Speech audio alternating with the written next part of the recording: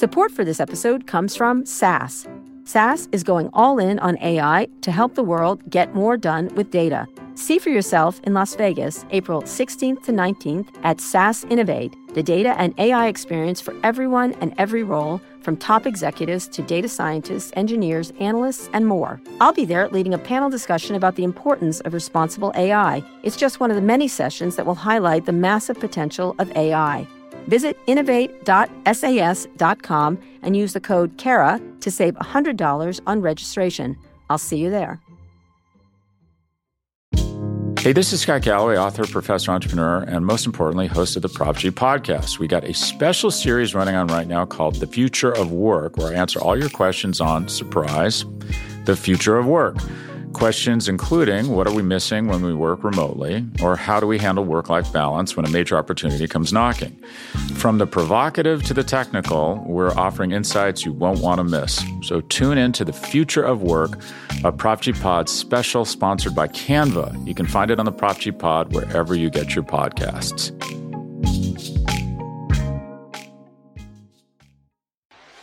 It's on.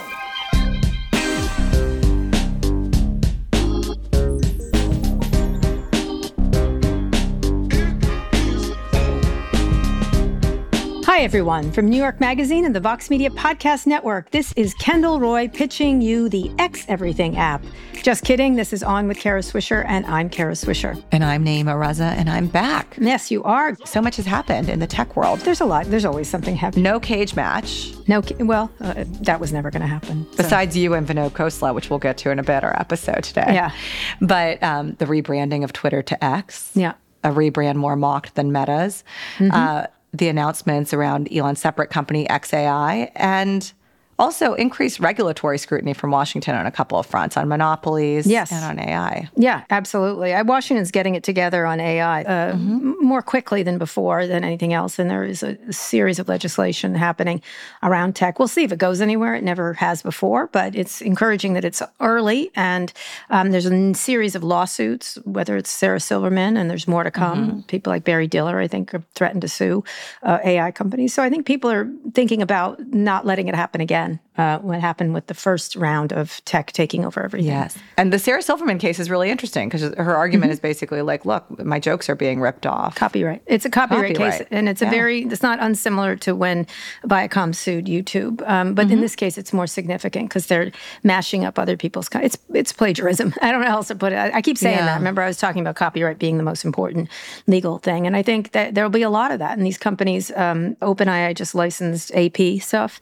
So there's a lot going to be happening here. This is the very interesting thing because OpenAI having gotten out ahead of the gate and having a first mover advantage means that they have actual customers, revenues, et cetera, that can support their paying licenses. Yeah, subscription. Yes, as a result, they're able to build a bit of a moat around them. They're able to afford these license fees. It'll become very hard for smaller companies to do so. Yeah. And the ability of a company like OpenAI to get so big begs the question of like bigness, which is this unlikely alliance of Elizabeth Warren and Lindsey Graham. Yeah, I know. The two pair you want to go out to dinner with together to have some fun. No, they're getting together to try to do a number of things, including create an agency around tech, which I think is an interesting idea. It's something I've thought of a lot. Every other industry, whether it's Wall Street or whoever, has agencies around them. FDA, FTC, every other major industry has agencies attached to it, and tech does not. So the question is, should there be a separate agency dealing with algorithms and AI and privacy and things like that? And right now the FTC does that and the Justice Department to an extent, but it's all based on enforcement and lawsuits. And so maybe there should be someone who's more regulatory on a day-to-day basis. We'll see if it passes. Do you think tech is really, in many ways, like when I think about your reporting over decades and you talk about the bigness and the power and the lobbying power, the power over consumers that companies have, strikes me that it's a history of capitalism in America. But do you think it's something very endemic to tech that it requires something No, they're just different? like regular capitalists, and they deserve regular regulators. That's all. They're not special by any means, and they're always trying to make money, and they have more power than. Well, I mean, the railroads had power, right? And then they didn't. And, the television industry was they're all consolidated. So there's all kinds of versions of this, but they're more powerful. And we live in an age where just the distribution mechanism is that they are celebrated so much. We've lionized a lot of these founders and also a lot of these venture capitalists over the years.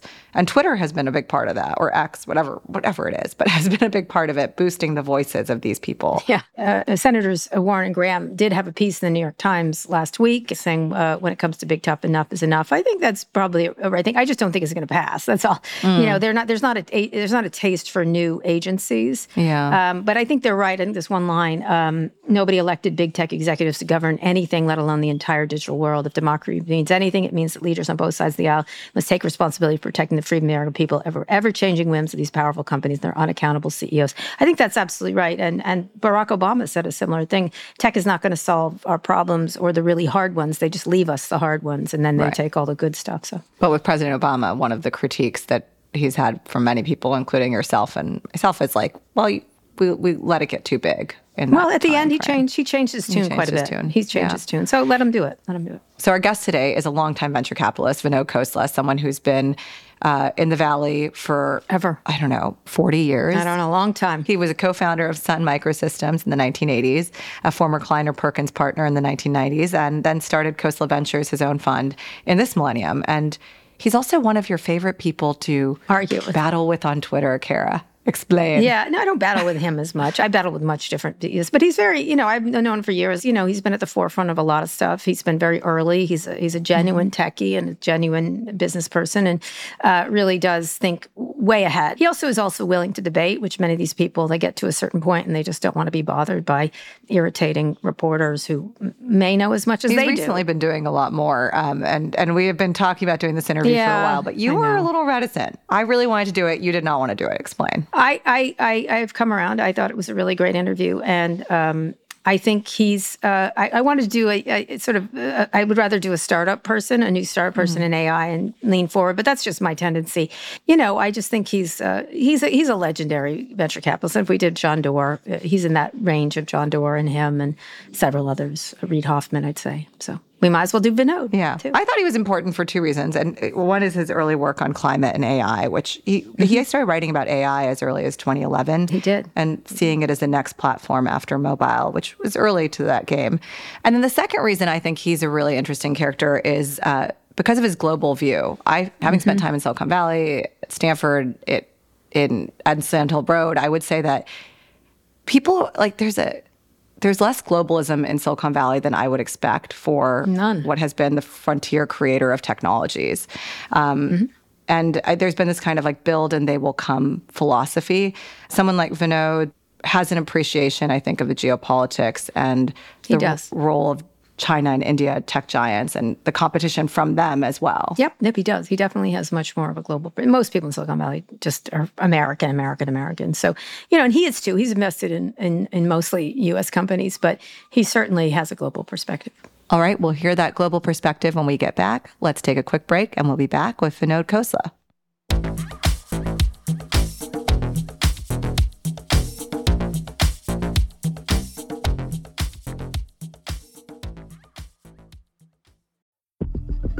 Support for this show comes from Atlassian. Atlassian software like Jira, Confluence, and Loom help power the collaboration for teams to accomplish what could otherwise be impossible alone. Because individually, we're great, but together, we're so much better. That's why millions of teams around the world, including 75% of the Fortune 500, trust Atlassian software for everything from space exploration and green energy to delivering pizzas and podcasts. Whether you're a team of 2, 200, or 2 million, or whether your team is around the corner or on another continent altogether, Atlassian software is built to keep you all on the same page from start to finish. That way, every one of your teams, from engineering and IT to marketing, HR, and legal, can stay connected and moving together as one towards shared company-wide goals. Learn how to unleash the potential of your team at Atlassian.com. That's Atlassian.com. Atlassian.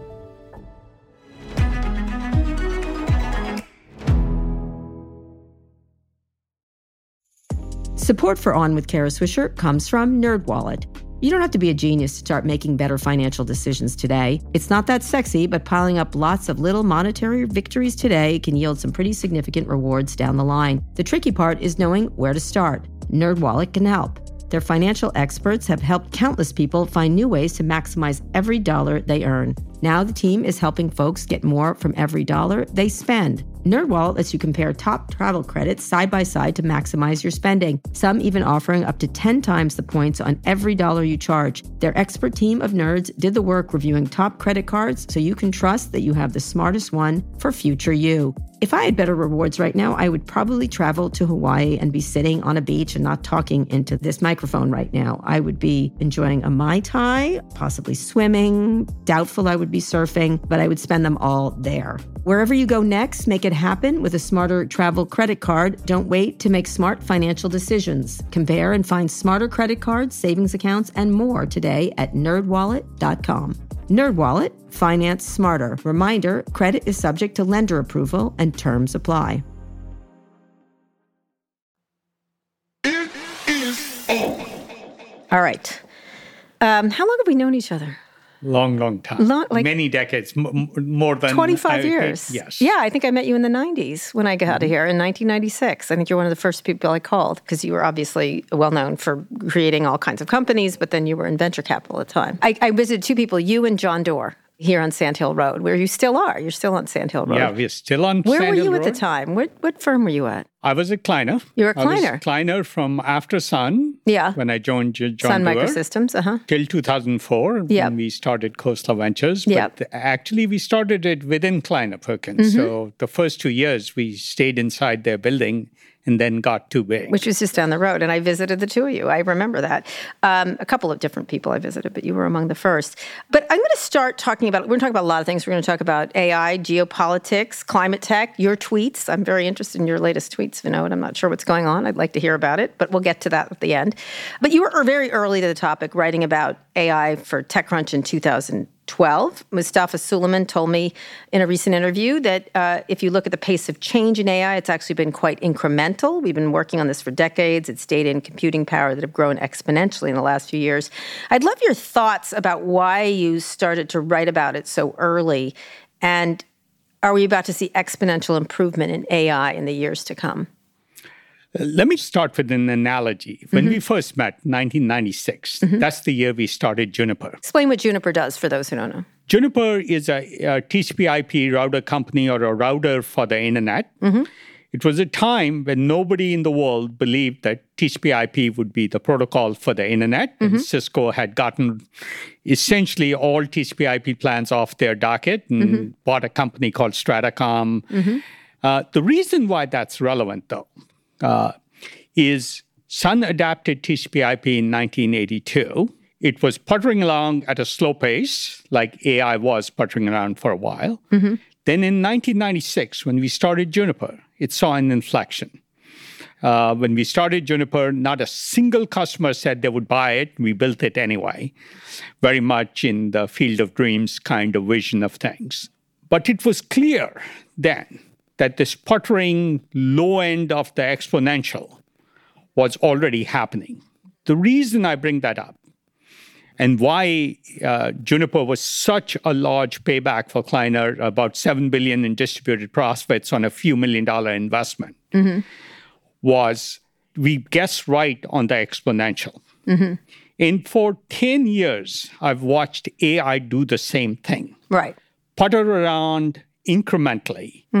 When I first wrote my piece on do we need doctors, do we need teachers in 2011, it was December 2011 when I wrote it, January 2012 that I published it. It was clear AI was going to be large to me. To you. And at some point, capability would explode for two reasons. One, there was effort being put in, but the best minds were moving to AI, and the potential existed for very large progress. Right. So let's talk about that, the future impact.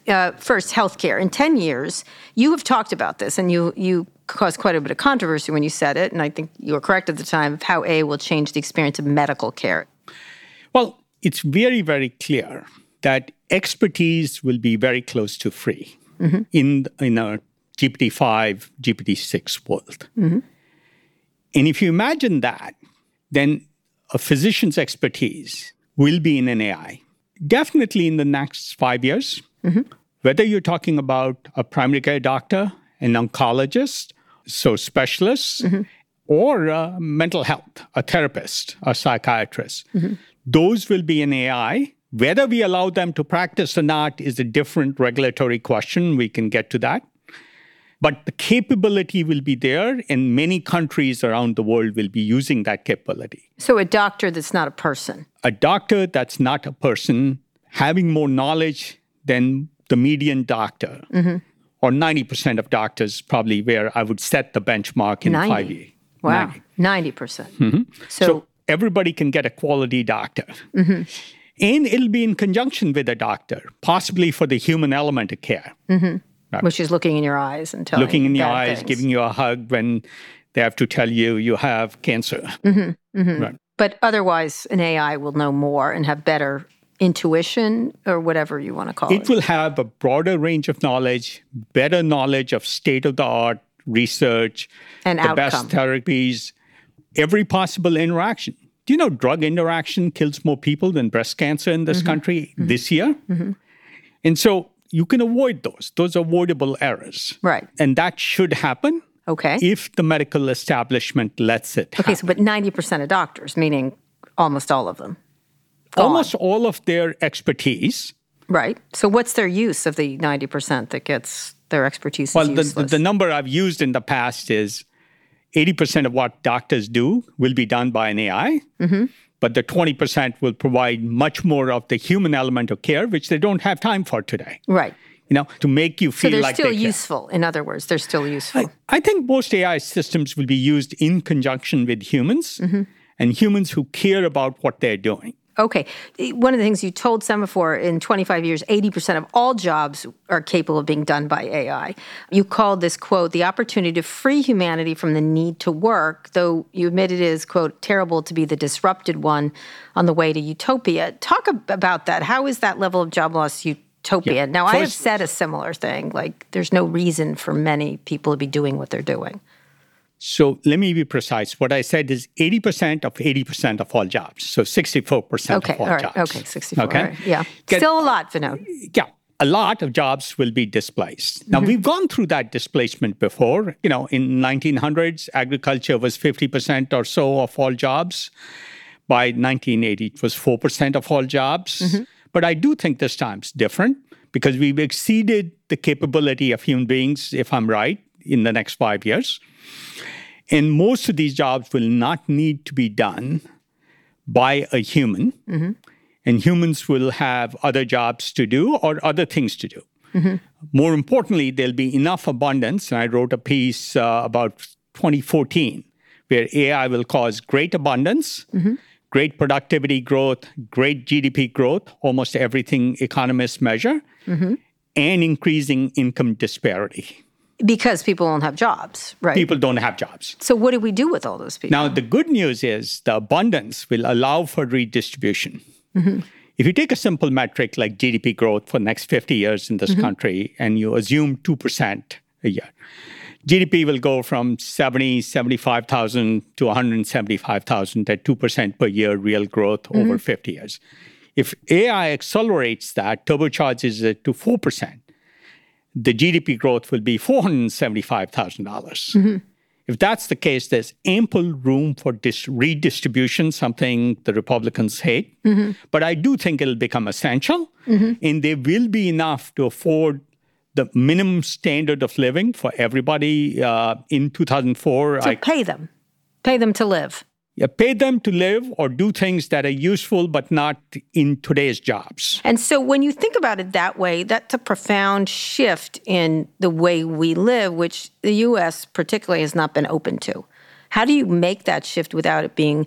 The farming change was we don't remember it, but it was quite difficult from a social perspective, and people were very dissatisfied, to say the least. The same thing's going to happen here. We're already in a politically polarized... It's romantic to talk about disruption. Like I said before, it's not fun to be disrupted. Right. So what has to happen then if people like you don't need to exist anymore, in the work sense, at least? Most people don't want the work they want. Do you want to work on the same assembly line, assembling the same car for 30 years in a row? No. Nobody wants those jobs. They have a need to work. And I think the need part will go away. I'd be quite happy maintaining a hiking trail out there, right? That's a great job for me. Right. Which AI cannot do. Which AI probably can't do. A robot or could. I may still prefer to do it even if an AI can do. There are jobs people will want to do. I love my job. You love your job. Most people don't work in a job they would do for free if they didn't need to. So would AI replace venture capitalists? Could they figure out investments better than you? Can AI do investments? Possibly. You're pausing. Let's get rid of the doctors, but venture capitalists are a special group of No, I don't hummingbirds. subscribe to this. My job is special. All right. A sufficiently advanced intelligence will make good investments, even if we don't need to make investments. The pause was, in a world of great abundance, capitalism needs to be redefined. Capitalism, as we've seen it, is great for economic efficiency. People compete, they have to get better, things become more efficient. Capitalism works when there is no abundance, when resources are scarce and you have to make the most of them. When, in fact, abundance becomes easy, then you have to rethink the role of capitalism. I'm not saying we need to go to socialism. I'm a total capitalist. But how we think about the role of capitalism will transition over the next 30, 50 years, probably within our lifetime. Within our lifetimes. All right, let's talk about OpenAI. You were the first VC to invest. People don't realize when the company switched to its so-called capped profit model in 2019. Reid and Elon Musk and Reid Hoffman were already in there, who invested in it as a nonprofit. Why did you wait to invest in it when you were writing papers about it as early as 2012? What was the wait from your perspective? Well, let me be clear. We were investing in the best AI we knew how to invest in. The picture of how it emerges wasn't clear. It was pretty fuzzy. I don't believe in big vision. I'm sort of like you engage and you learn. We invested in a deep learning company called Jetpack, which failed, which would classify Instagram images and do a pretty good job of saying, I need X, give me some pictures of that. Right. The company failed. It was acquired by Google, and that's fine. We invested in Caption Health that started to read, essentially guide ultrasound. And we invested in a company that was self-driving for MRI machines. So you could do a cardiac MRI without an MRI technician. So we were investing for a while in these areas. Right. When OpenAI came around, there really wasn't a mechanism to invest in sort of the core platform. It didn't exist. But as soon as I remember Sam calling and asking if we were interested, and Sam wasn't going to take venture capital firms, because it wasn't clear where this was going or what would emerge. He wanted individuals who cared about AI and its trajectory. Right. So explain a small cap structure works very briefly. See, to me, that's a technical detail. It's 100x. You get up to 100x your investment, not more, and the rest goes for societal good. And Sam called us because he thought we cared about societal good as much as we cared about sort of the profits. 100x is pretty good. 100x I'll be happy with any day. Yeah. What really was the risk was, where would AI go? Would it ever generate any profits? Right. What would be the capability? And would this be the way to get to scale in AGI? In order to have the money to do so. Now, Elon, who was the early investor, too, in the nonprofit, tweeted that OpenAI had become, quote, a closed-source maximum profit company effectively controlled by Microsoft. Not what I intended at all. Basically, he's saying it was a bait and switch. He's now, today, started his own competitor. He's talked about it, made a lot of noise about it. Why is it not a bait and switch to go from nonprofit to profit, even if capped? And what do you think of his new effort? Well, so I haven't asked Elon about his effort. You're in a better position to ask him. No, he's not speaking to me, but go ahead. But at one level, he's calling for a pause in research. Right, and the other, he's accelerating his efforts. It speaks volume on the importance of AI. Whether it's his self-driving cars or Twitter or other mechanisms. I think he believes, just like I do, like Sam does, everybody does, on the strong power of AI to be a powerful economic force. And so, it behooves him and others to do the most they can. What I would say is when there's such a strong economic force, lots of people will play, and that's a healthy thing. And so when he says that, how do you respond? Well, too bad. Now it's too big, right? Is that essentially now it's a thing? Well, I don't think he quite imagined it would be what it is. Mm-hmm. So in some ways, these are, I think, sour grapes. Mm-hmm. Mm-hmm. You know, and he's trying to catch up. He's trying to catch up. He was, it was interesting. Someone asked me, I said, well, he was early and then he's late. Now he's late, which is kind of an interesting thing. What's your relationship with OpenAI now? You're just one of their investors, correct? Well, I've always had a great relationship with Sam. With Sam Altman. Mm-hmm. We share a similar vision on the role of technology in society. I think that's why he invited us, and probably the only venture firm he invited to invest in OpenAI, because we had aligned goals with what was the original purpose of OpenAI, which is maximum good, societal good. So he says he's earning, he told me in an interview, an immaterial amount from his initial investment through Y Combinator. Is that a fair statement? Is he not going to be benefiting from this upsurge? I think Sam is very direct and very honest, so you can take his word for what he's saying. At least I believe him when he says something. He's not benefiting from the success of OpenAI, so he can be true to the original objectives. The original objective. Okay. Let's talk about government's role in regulating AI. It's something that's been much discussed around the world. There's efforts in China, everywhere else. In the U.S., it's a little slower, as always. Sam told me there needs to be a global regulatory body like the International Atomic Energy Commission. Reid Hoffman told me he would do the equivalent of a blue ribbon commission to declare a set of outcomes to prioritize and a set to avoid. What's your idea for regulation? I think any international treaty is a really bad idea. Okay. Why? It would be the equivalent of saying, I'll trust Xi and Putin with the future of this planet. Mm-hmm. Nuclear was very verifiable when used. Biowarfare was verifiable when used. These things are verifiable. AI is not verifiable. Mm-hmm. And I'd be shocked if China doesn't have an effort to have bots talk to every U.S. voter in the next election to the best of its ability, one-on-one conversations, manipulating their views. Mm-hmm. They'll definitely do it in Taiwan. Certainly. Right? Certainly. So you can't track it. Yeah.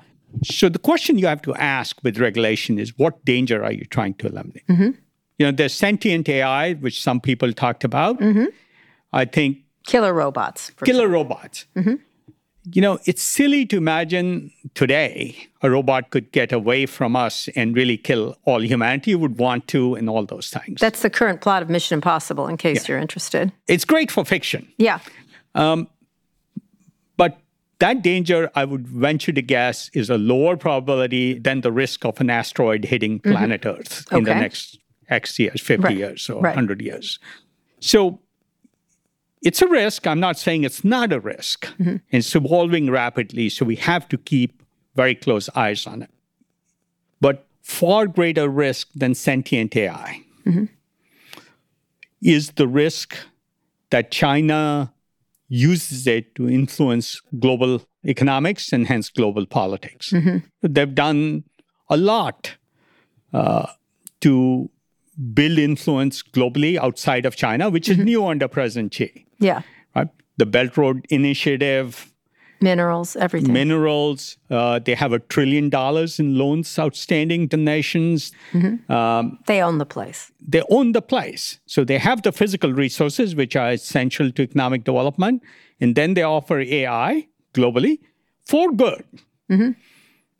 But it'll come with the Chinese style of political system, and I want Western values to win over the Chinese political system. Right. And by the way, it's a reasonable assertion for them to say most people will be much better off under China's rule. Under China's political system, and they genuinely believe it's a better system for society, not just for President Xi. Mm-hmm. Right? They believe it's a superior system. I happen to prefer our system. So that's the doomsday scenario, that it's China's century, in other words. Yeah.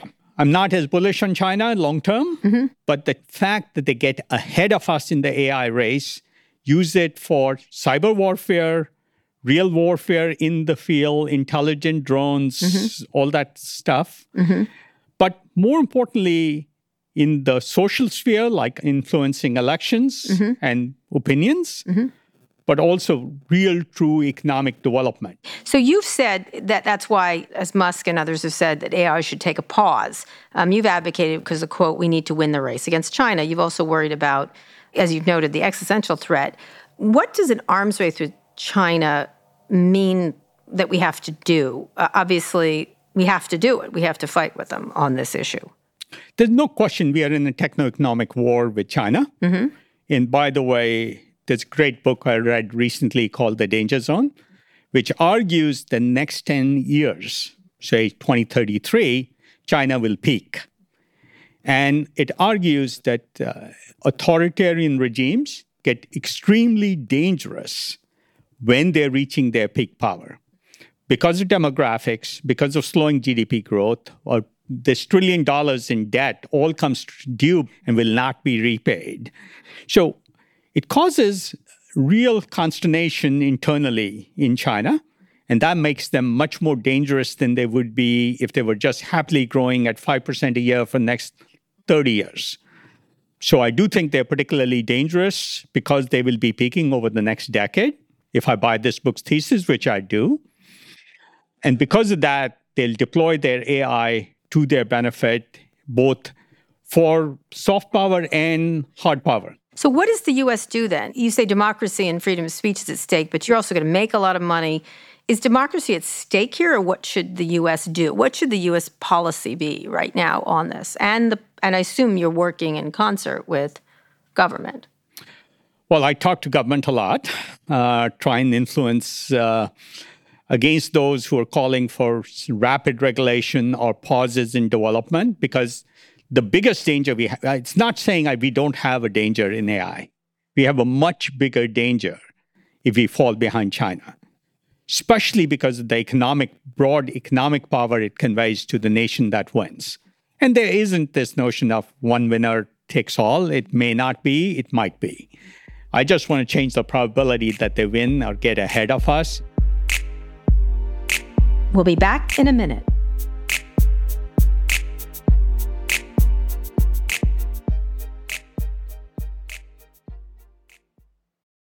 Support for this show comes from Virgin Atlantic. Travel can be stressful. I don't think that's a controversial take. Sure, we all love taking a vacation, and that moment we finally get a chance to relax, but we're always so focused on the destination that the journey just feels like a means to an end. Well, what if it wasn't? What if the time you spent getting there was just as enjoyable as the vacation itself? That's what Virgin Atlantic believes. That's why they offer loads of special extra touches that make your trip one to remember for all the best reasons. Picture this. You've made it to the airport, checked in your bags, and finally have a moment to settle in before takeoff. If you're flying upper class, you could be putting your feet up in a Virgin Atlantic clubhouse at London Heathrow with food made fresh to order and champagne delivered straight to your table with a tap of a QR code. I mean, it's rude not to, right? Once you're in the air, the experience continues with deliciously different dining, seriously comfy seats, and the best crew in the sky by miles. Check out virginatlantic.com for your next trip and see the world differently. Support for this show comes from Ramp. Are you overwhelmed with managing your business expenses, vendor payments, and accounting? Is your finance software just not cutting it? Or maybe you're just looking to cut all that wasteful spending. Ramp could be a total game changer for you and your business. Ramp is the corporate card and spend management software designed to help you save time and put money back in your pocket. Ramp gives finance teams unprecedented control and insight into company spending. With Ramp, you're able to issue cards to every employee with limits and restrictions and automate expense reporting so you can stop wasting time at the end of every month. Plus, Ramp is easy to use. You can get started, issue virtual and physical cards, and start making payments in less than 15 minutes, whether you have 5 employees or 5,000. Not only that, but Ramp can save you money. They estimated that businesses that use Ramp save an average of 5% the first year. And now you can get $250 when you join Ramp. Just go to ramp.com/Kara, ramp.com/Kara, ramp.com/Kara. Cards issued by Sutton Bank and Celtic Bank, members FDIC. Terms and conditions apply. You, in March, just before TikTok's CEO testified before Congress, you hosted a dinner with Peter Thiel in D.C. for investors and lawmakers to press China as a techno-economic threat. House Speaker Kevin McCarthy was there. What was your goal? Because at the dinner, Thiel compared TikTok to homelessness in his speech, and he said that, quote, both are a really obvious problem. I'd love you to talk a little bit about that dinner and then TikTok itself, because it's emblematic. It's not TikTok's not is sort of the shiny object. Here's the broader perspective I would give. President Xi, in the 14th five-year plan in China, specifically called for winning the AI race and the 5G race. Those were the two things he really called for. Yep. Now, ask yourself why. Because AI will exert great economic power globally, which is very much in their interest. Winning the 5G race, they already have their telecom equipment in Across 100 countries, and that lets them spy on nations and individuals within nations the way they can do it with impunity within China. Right. And so I think 5G race is about surveillance of citizens everywhere. The AI race is about economic power. And TikTok is an extension of the surveillance capability. And that may not happen, but it's not a risk we can afford to take. So what do you think they should do? I'm going to point to TikTok only because I do think there's a lot more important things happening like 5G and everything else than that. But what's to be done about something like TikTok? Because it's so symbolic and emblematic of the issue. Here's a very popular app. A couple of years ago, about 4 or 5 years ago, I wrote a piece that said, best product I've seen in a long time. I'm using it on a burner phone. We got to get China out of here. And I got a lot of pushback that I was anti-Chinese and anti-Asian. And I was like, no, I'm anti-Chinese Communist Party. But now everybody's like, oh, we should ban them and this. That. What is your feeling of what to do about that particular issue? I wouldn't have a question we should ban TikTok. Okay. Just because the potential danger of it being controlled by the CCP, the Chinese Communist Party. We have to do everything we have to do for national security and protecting our citizens, and we are very influenceable. If you look at China, the Chinese Communist Party controls companies. In U.S., it works the other way. The companies control government. Yeah. People haven't realized how different those systems are and what purpose these influence vectors serve. And we have to realize that. You know, it's not about, I'm not saying any of this will happen. I'm saying there's a risk of it happening, and it's about adjusting the probability of these things happening. Right. Now, you've criticized Apple and Tesla's business in China. Explain why it's a problem and what they should do differently. Well, to be clear, I haven't criticized Apple's business in China or Tesla's business in China. What I have said is they can't be independent views on what is the right thing for Western world. Because of their interests are conflicted, and Elon Musk would get shut down in China or in Russia. So he can't say what he thinks. So he can't say what he thinks, neither can Tim Cook. I think that's a very different statement, that in their own self-interest as capitalist companies, they have to do what's good for their shareholders, and that means they can't be trusted to represent American interests. And should they be there at all? Should they be there at all, or should they move somewhere else? Look, in the current system, it's for every company to decide what they do, not my choice. Now, we don't have a China operation, and there's a reason we've never had a China operation. When I was at Kleiner, I resisted Kleiner having a China operation. It was only after I left in 2004 they started the China effort. So I've never been a fan because the Chinese government and the Communist Party will not let an American company win long term. They will let them strategically win short term, but not long term. That's correct. Okay. So let's move to India and its role in tech over the next couple of decades. Sam Altman met with the Prime Minister, Modi, during a recent visit to D.C. and reportedly discussed collaborating on AI. I want to know what collaboration would look like. His visit was controversial, given human rights records there. What do you make of him? Well, I think Modi's done a very good job on the economy and getting government aligned. I completely disagree with his Hinduism movement bias. I think the biggest danger for a country like India and continued economic development and GDP growth is leaving a population behind. So leaving the Muslim population behind, even if you were only interested in the self-interest of the Hindu population or his constituency, I'd make sure they're not left behind. 200 million people left behind is a recipe for social unrest and disaster, which could set back the economy. So my view is, on that front, he's being politically opportune, but causing a long-term problem.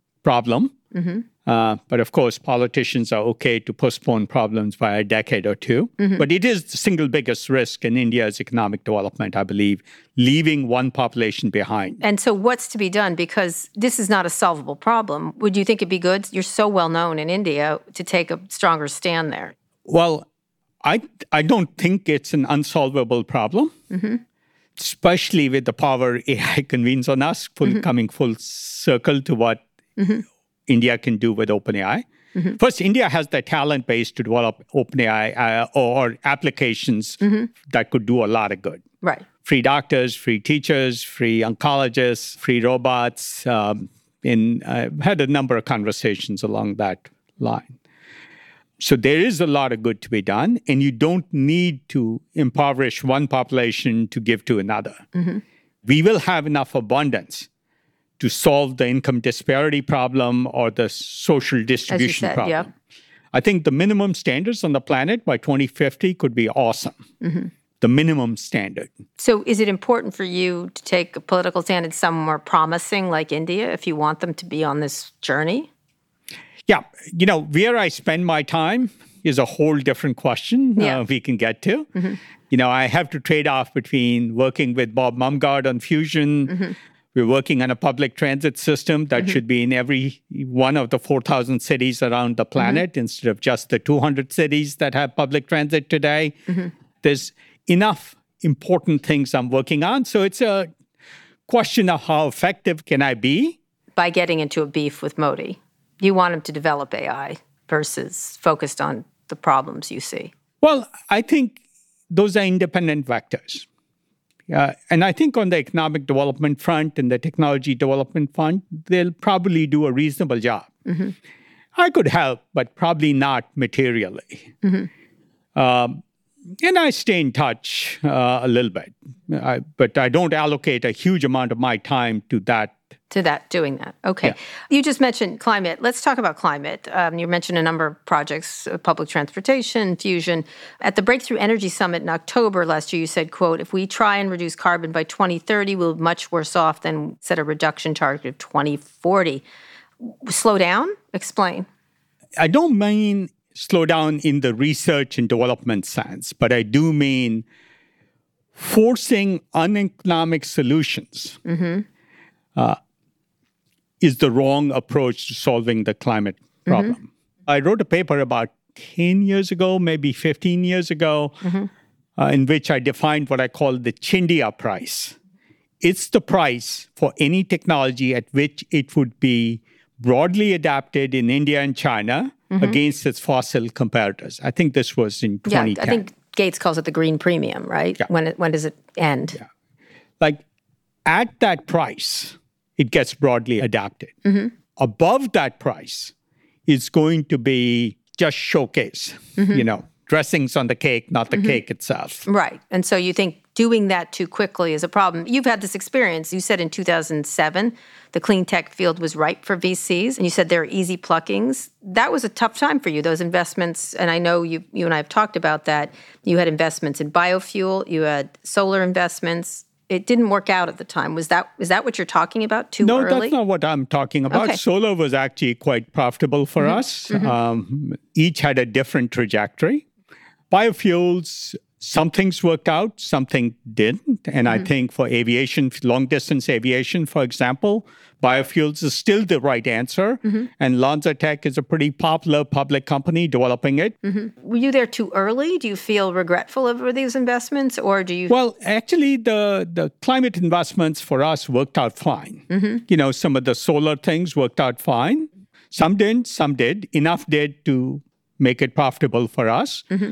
LanzaTech is a very successful company in biofuels. Yes, we lost some companies, but we made more money than we lost, which is the key metric in venture capital. You want to build... No, I know, but when I interviewed Dor, he was like, it wasn't the hit we wanted it to be. He was also early in a lot of those things and felt it was too early. Yeah. Now, Kleiner's strategy was different than ours, right? And I'd left Kleiner by 2004 and working on our own. Right, but he was doing separately. I'm telling you. QuantumScape has been a successful investment in batteries, and we bet on batteries. At the same time, we bet on biofuels for cars and aviation. Mm-hmm. Biofuels for cars lost to batteries. Biofuels in aviation looks like the lead horse still. All right, so when the biofuel company you did back, it's Cure? Is it Cure? K-I? K-I-O-R, Right. Cure. It went bankrupt. Fortune actually asked, and I'd love you to comment on this, if it was, quote, evidence that fast-moving venture capital investors are ill-suited to tackle such technically demanding, time-consuming endeavors. I disagree with that. Tell me why.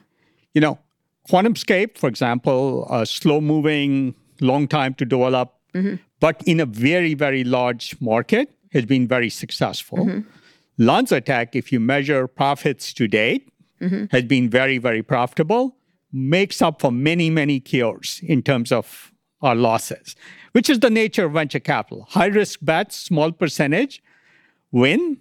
They make up for all the losses. Right. And I think biofuels will work out for us, has worked out with LanzaTech. Mm-hmm. Batteries worked out for us. We bet on both. Impossible Foods? Impossible Foods has been very, very profitable. Remember, we bought 50% of the company for $3 million. So it's been, even at depressed prices, it's a very profitable effort for us. Mm-hmm. And that's the nature of venture capital. So you don't feel that you were early to those, or is this the time now to really invest? One of the things, you brought up nuclear fusion. This is the tech you've invested in. Sam Altman just announced the fact, Bezos, Peter Thiel, Bill Gates. Talk about fusion, for example, which Mark Benioff has called the Holy Grail. Many people think we're decades away from functioning fusion power in plants. There are efforts to make small modular nuclear devices. People are thinking about nuclear energy plants to restart them. Where are you looking at in climate? Yeah. So my view is, and I tweeted about this recently, that fission will take longer to permit than fusion will take to develop from scratch. So I connected with Bob Mumgard on starting Commonwealth Fusion when he was a postdoc at the MIT Plasma Fusion Lab. So you think that's faster than any political? My bet is that technology will be developed faster than you could permit one nuclear fission plant here in the U.S. with all the risks associated with it. Mm-hmm. So I do believe that's a large solution. It's not the only solution we are working in. Mm-hmm. We have some investments in solar still. But for dispatchable power, which is reliable power when the sun isn't shining and the wind isn't blowing. Renewables aren't enough. The wind, solar, wind and solar and are water great. Are not enough. We've invested in those, not a lot in wind. Right. But you need reliable dispatchable power, and for which there's two technologies. One is fusion, and the other is geothermal. Often ignored, but we've invested in both, and both seem to be working out. And that, I think, either path would provide great amount of power economically. And you're leaving out nuclear.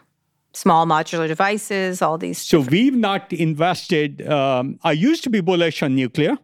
I'm less bullish because of the permitting cycles, the social objections, the extension in permitting. I think you could develop fusion faster than you can permit one new nuclear plant. There's no way to overcome that because many people think it should be. I don't think we need it. I do think some of the risks are real. I do think we can address risks, and we were investors in TerraPower too. But I think fusion is close enough that it will far exceed the scaling capacity of any other technology. All right, so let's talk. You did talk about tweet. That was a funny tweet, but you're kind of active on Twitter these days. You're getting a little trolly there, Vinod. What's happening? What tweet are you talking? I'm not even asking about your beach controversy. How is the beach, by the way? What tweet are you talking? Oh, you have a lot. Let me read. You want me to read you a couple? I really enjoyed your English major tweet. You said most English majors lack a goal or purpose. Why else would you major in your native language? Justine Musk, ex-wife of Elon Musk, said most English majors are women. So tech bros are basically saying that women who go to college and study literature are lacking in personalizing goals. No wonder we love them so. Why do this, Vinod? I'm just curious. It's been a curious development. Look, it was half in jest, but not really. Yeah, I know. I do think when you spend $100,000 or $200,000 for college in the U.S., you'd better get an employable skill. Okay. Now, it won't be important once we... Yeah, but you were saying we're not going to be working. Yeah, so what's if we the aren't difference? working and reduce the need for employment, then we'll be fine. Right. In fact, I've said that more recently. Right. I've also said, by the way, I'm not against English in graduate degrees. Okay. Just undergrad, purposeless, people end up with a lot of debt and a job in waiting at a restaurant. So pointless jobs. You don't like them just... English majors are not grammar. It's about literature. But okay. All right. Yeah. And Why? And I'm not saying nobody should read literature. Okay. And it's not everybody. Yeah. Half the people who do English will do great because their knowledge, education, diploma, Stanford stamp, whatever. But I'm talking about the downside case of the people who won't get jobs because they don't have a skill. Now, this will become less important in the age of abundance and AI, if you buy my thesis. But... So go ahead and read Dickens. Go for it. Just doesn't matter. Well, do what you enjoy if humanity has the leisure of not needing to work. To do it. But I'm just curious why you did that. I'm fascinated by it. It was unusual for me to see it because you don't strike me as a dunker and a meme lord or anything like that, a dank meme lord. You don't have that reputation. I'm trying to encourage more kids to think about the right things. Okay. All right. So it's not sort of the current trend of venture capitalists opining on everything from Ukraine to whatever they feel like talking about that day. Look, you can tweet because you're trying to get the most number of followers. I don't try and do that. I sort of, when I have time, I will tweet to transmit some insight that I have. Right. So you find it useful. I find it useful. Sometimes it's funny, and that's okay. I think I had a tweet around Elon and Mark's fight.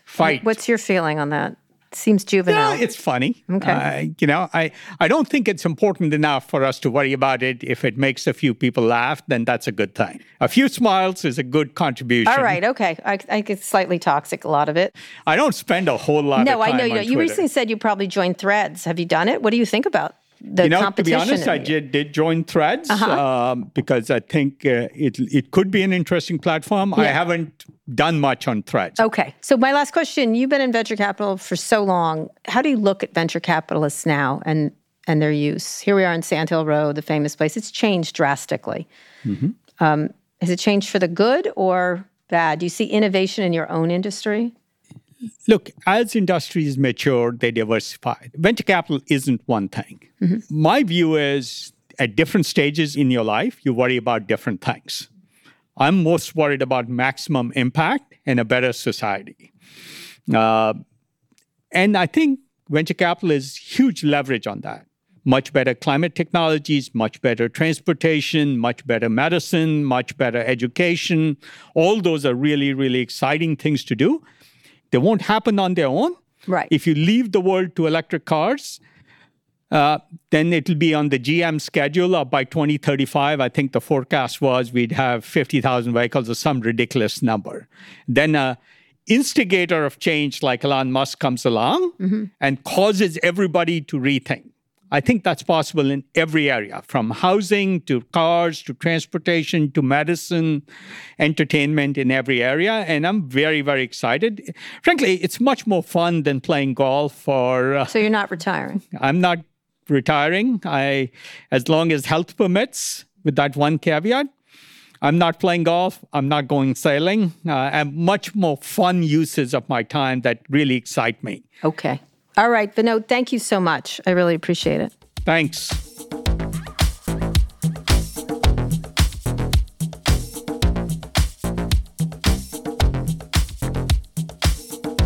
So you and Vinod Khosla won't be going golfing or sailing anytime soon, it seems. We never would have anyway, so it doesn't matter. So we're just continuing to do what we don't do together. That's true. Maybe I'll do another interview 20 years from now, since both of you will still be working. No, I shall not. You will not be in the 80% of the 80% whose jobs are taken. No, never, actually. I thought it was interesting that he attributed the jump in AI not to the Transformer paper and not to the increasing scale of computer power, but to the idea that people are moving there. That was a leading indicator for him, was that humans were moving there. Yeah, I think he's right. It's a very VC way to look at it. Well, that's how they watch things, like where are people going, whether it's crypto or anything else. And I do think, people do things in their self-interest. And so they're watching self-interest happening. And that's one of the things that drives Silicon Valley. Everyone rushes to the internet or rushes to crypto or rushes to whatever. Wait, Kara, it's not all benevolence? No, nothing. None of it is. Shocking. Self-aggrandizement fuels everything in Silicon Valley. So, that makes sense for me, for him to say that. And of course, those underlying trends, the transformer paper, the scaling of power is what also those people are watching, not just their self-interest, but where are the jobs? What can they build? Yeah, but I don't even think they read. You don't think they read? No, I don't. Where can they get money? Oh my gosh. I don't know. I think engineers are so I've met so many earnest engineers who are just excited about fixing the next problem. Well, they get bored. And they move on to other things. They have a very hummingbird-like personalities in a lot of ways. They shift to the next thing. They do. He outlined this vision of AI doctors. It's all kind of dystopian. And in a way, it kind of makes sense, like this 80% of 80%, because I've heard doctor friends say to me, look, I should be able to look at numbers for most of my patients and then spend more time with a smaller set of patients that need intervention. So that makes sense. But don't you think that's a bit dystopian, or you think that is what the world will look like? I don't know if it's dystopian. It's happened to farmers. It's happened to manufacturing people. It's just because it's happening to richer people. I think, look, doctors should spend more time with patients and not doing forms and other things that they're not as good at. I don't think there's anything wrong with replacing rote work, wherever it may be, with digital versions of that that's better. There's not any great talent in reading a radiology, like an X-ray. Well, I think there, of course, jobs become mute with technology. That's definitely true. But I think the challenge for me was actually, he said, one, humans will have other jobs to do.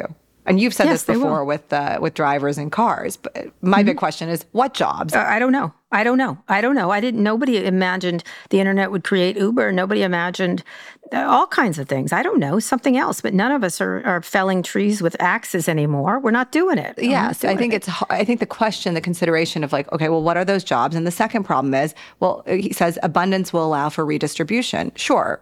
Abundance will allow for redistribution in the math, but people's politics and mindset in this country of, well, we don't really want to pay for people who don't work to have health insurance or basic income. Those things are hard to change, No, they're not. That's how life happens. I mean, they didn't have gay marriage 30 years ago, and now they do. So. Well, 1 out of 5 children in the U.S. live in poverty, and they haven't found a way to fix that. So it's not like just by people suffering, you're going to change something. What has happened is that a lot more, we've got to come up with new jobs, and that's the challenge, rather than saying, oh no on everything, is let's get together with smart people working together to figure out what the next job should be, how we should reform things. Maybe we won't be able to do it, but saying it's not going to happen is not really particularly helpful. I think neither thing is helpful. Saying it's not going to happen is not helpful, but saying that it's assuredly going to happen is also not helpful. It is a very big problem. But it is. It's like saying cars aren't coming. I mean, it's like saying that redistribution will happen or humans will have other jobs. But it's his opinion. Yeah. It's not easy. No one says it's easy. I think it's just,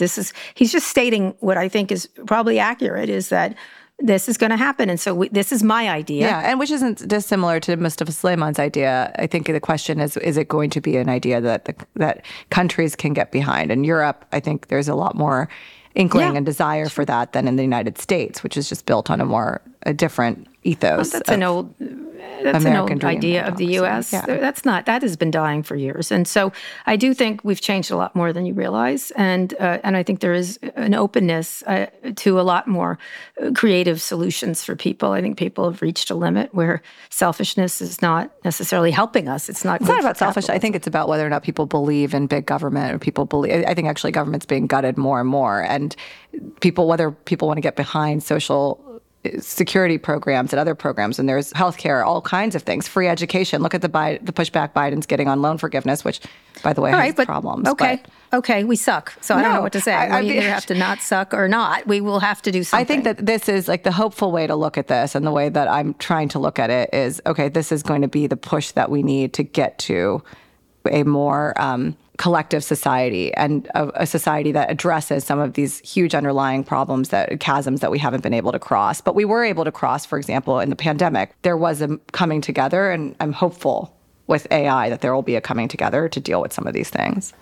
Well, we'll have to deal with, again, I think most things spin forward, not everything, and we go backwards, but kids used to work in factories, just like things change. And we didn't think they were going to change, and they do. And so this is an opportunity to change in a good way, and hopefully I am heartened by government's movement so far. I don't know if it's going to go anywhere, but to say, they'll do nothing again, I hope they don't. They have an opportunity to do good government. So we'll see. Yeah, but I think the difference also is things do change. And one of the things that's changing, and Vinod talked about this a lot, is America's power in the world. Mm-hmm.